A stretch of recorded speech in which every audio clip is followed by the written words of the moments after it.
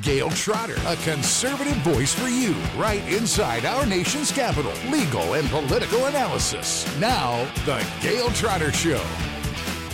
Hi, I'm Gail Trotter, host of The Gail Trotter Show. Thank you so much for joining me today.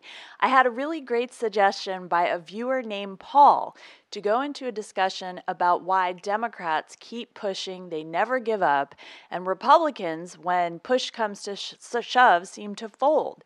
And I really want to address that in a later episode, but I want your thoughts on that. Why do you think Republicans fold when Democrats don't give in, they don't give up?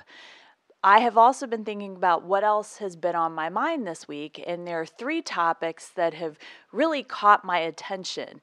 The first is a new documentary out about Supreme Court Justice Clarence Thomas. It was shown on PBS on Monday night. I watched it with my family.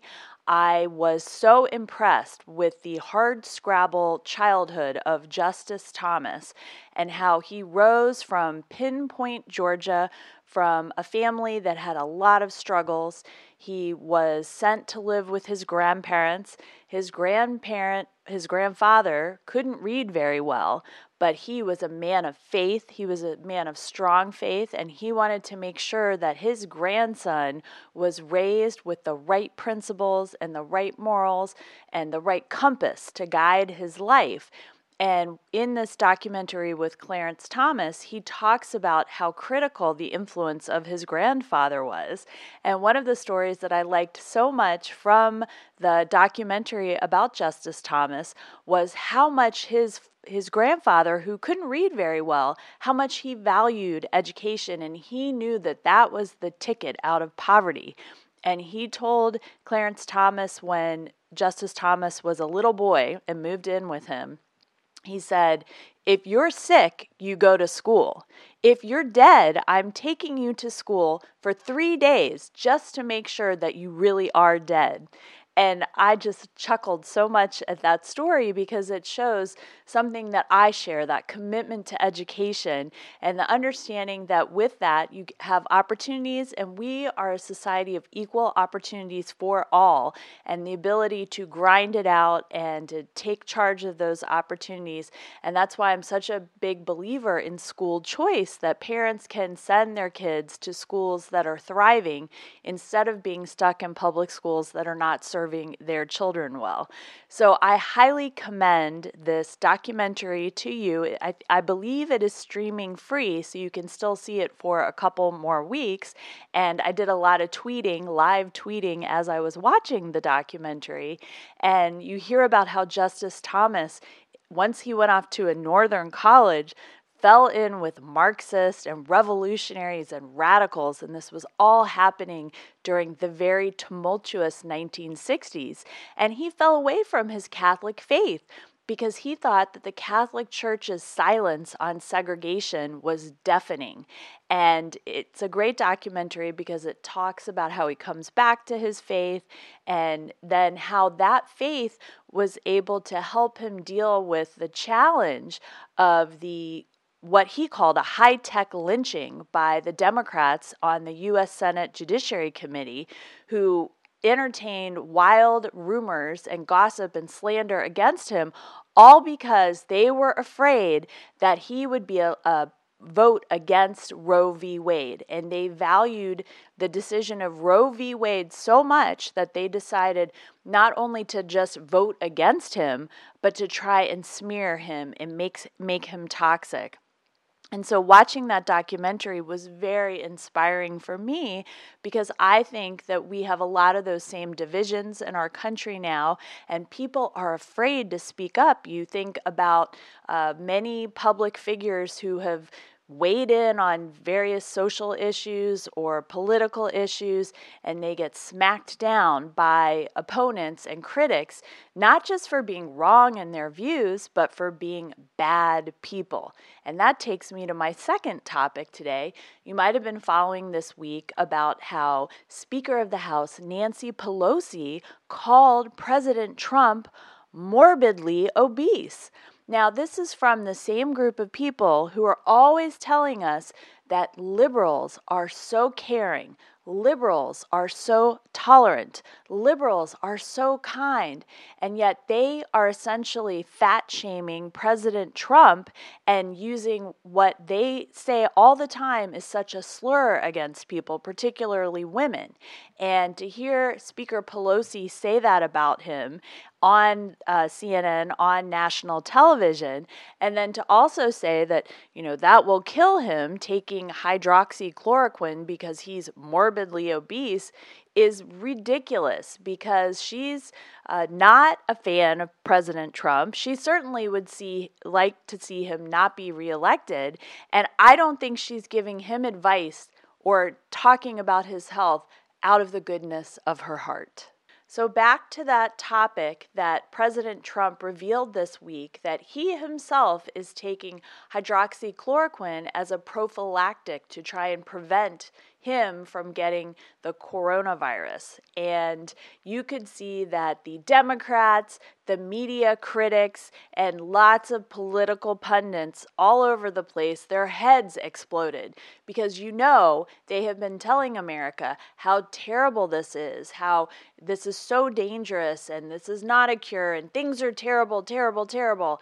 And how dare President Trump take hydroxychloroquine as a prophylactic?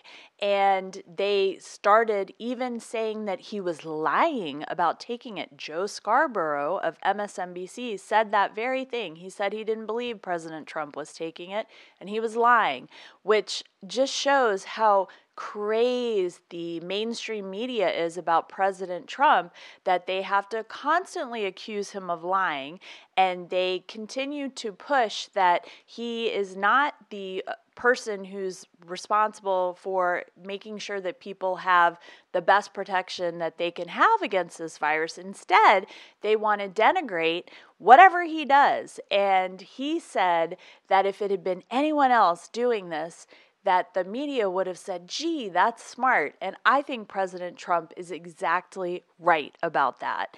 And when he goes out there and talks about it, he talks about it. And Kayleigh McEnany, his press secretary, is out there talking about it and saying, you talk to your doctor. And when you think about that, the Democrats and the liberals have been telling us for years, decades really, that health decisions are between a patient and his or her doctor. And so here is President Trump deciding what he wants to do with his medical consultants, with his doctors, and yet the liberals are saying, no, you shouldn't do that. It is wrong. It is a choice that you should not be allowed to make. And it just shows yet again the hypocrisy of the left. And the third thing that I was thinking about, I have been staying home a lot, but today I had to leave the home in my car. And in DC, at a time during rush hour when everything would be jammed up and you couldn't get anywhere, there were basically no cars on the road.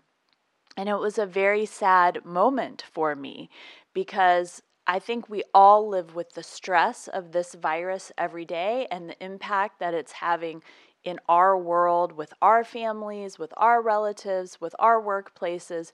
But for me, going out and driving and seeing the stark reality that people are just not out, that businesses are dead, that people are having tremendous economic struggles because of this virus, I think it just reminded me how wonderful it is that we have someone who is president, who is innovative, who understands how important it is to get our businesses back, to revive our economy. Our economy is strong. It's the strongest in the world.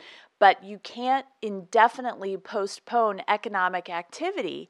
And so I was also very excited to see yesterday that the White House released that they are trying to cut all of these bureaucratic regulations so that when we're able to safely reopen throughout the country, we won't have the same level of bureaucratic red tape that businesses usually face to try and kickstart the economy. So I am so thankful that not only do we have a Republican in the House as we're dealing with this terrible, terrible crisis, it's affected every single American, but we have someone who understands business and is committed to business and understands that Americans want to work. Entrepreneurs want to get out there and continue to build their businesses. And this president and his team in the administration is completely focused and dedicated to that responsibility.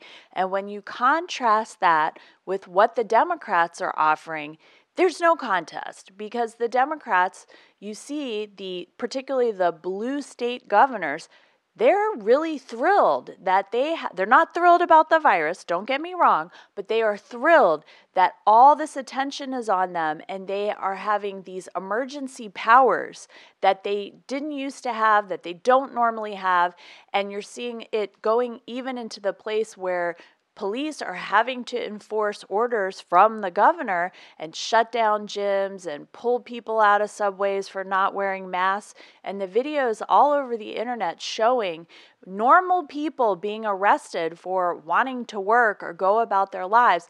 That's not the American way. And so the contrast between the Republican governors who want us to be safe, they want to follow the guidelines, they want to make sure that we can defeat this virus together, they do understand that there needs to be an understanding about the economy and that we need to get people back to work.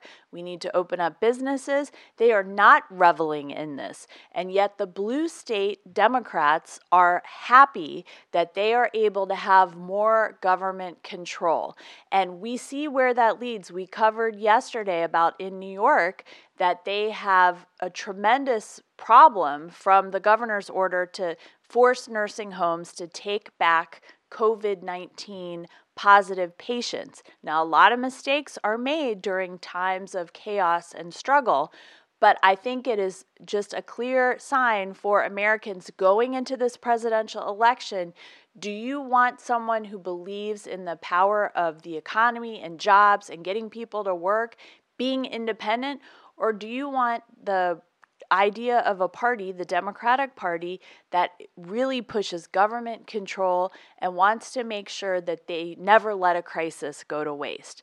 So I am so thankful that President Trump is in charge of our federal government right now, and I think a lot of Americans going into this election are going to take that into measure when they decide who they're going to pull the lever for. Thank you so much for joining me today. I hope you will subscribe below, hit the bell, and please comment down below on any topics you would like me to cover next. Thanks for listening to The Gail Trotter Show, right in D.C. Be sure to sign up for her mailing list on her website, GailTrotter.com. And also follow her on Twitter, @GailTrotter, as well as on Facebook and Instagram. Subscribe now, it's easy. Thanks for listening. Share the truth. Share The Gail Trotter Show.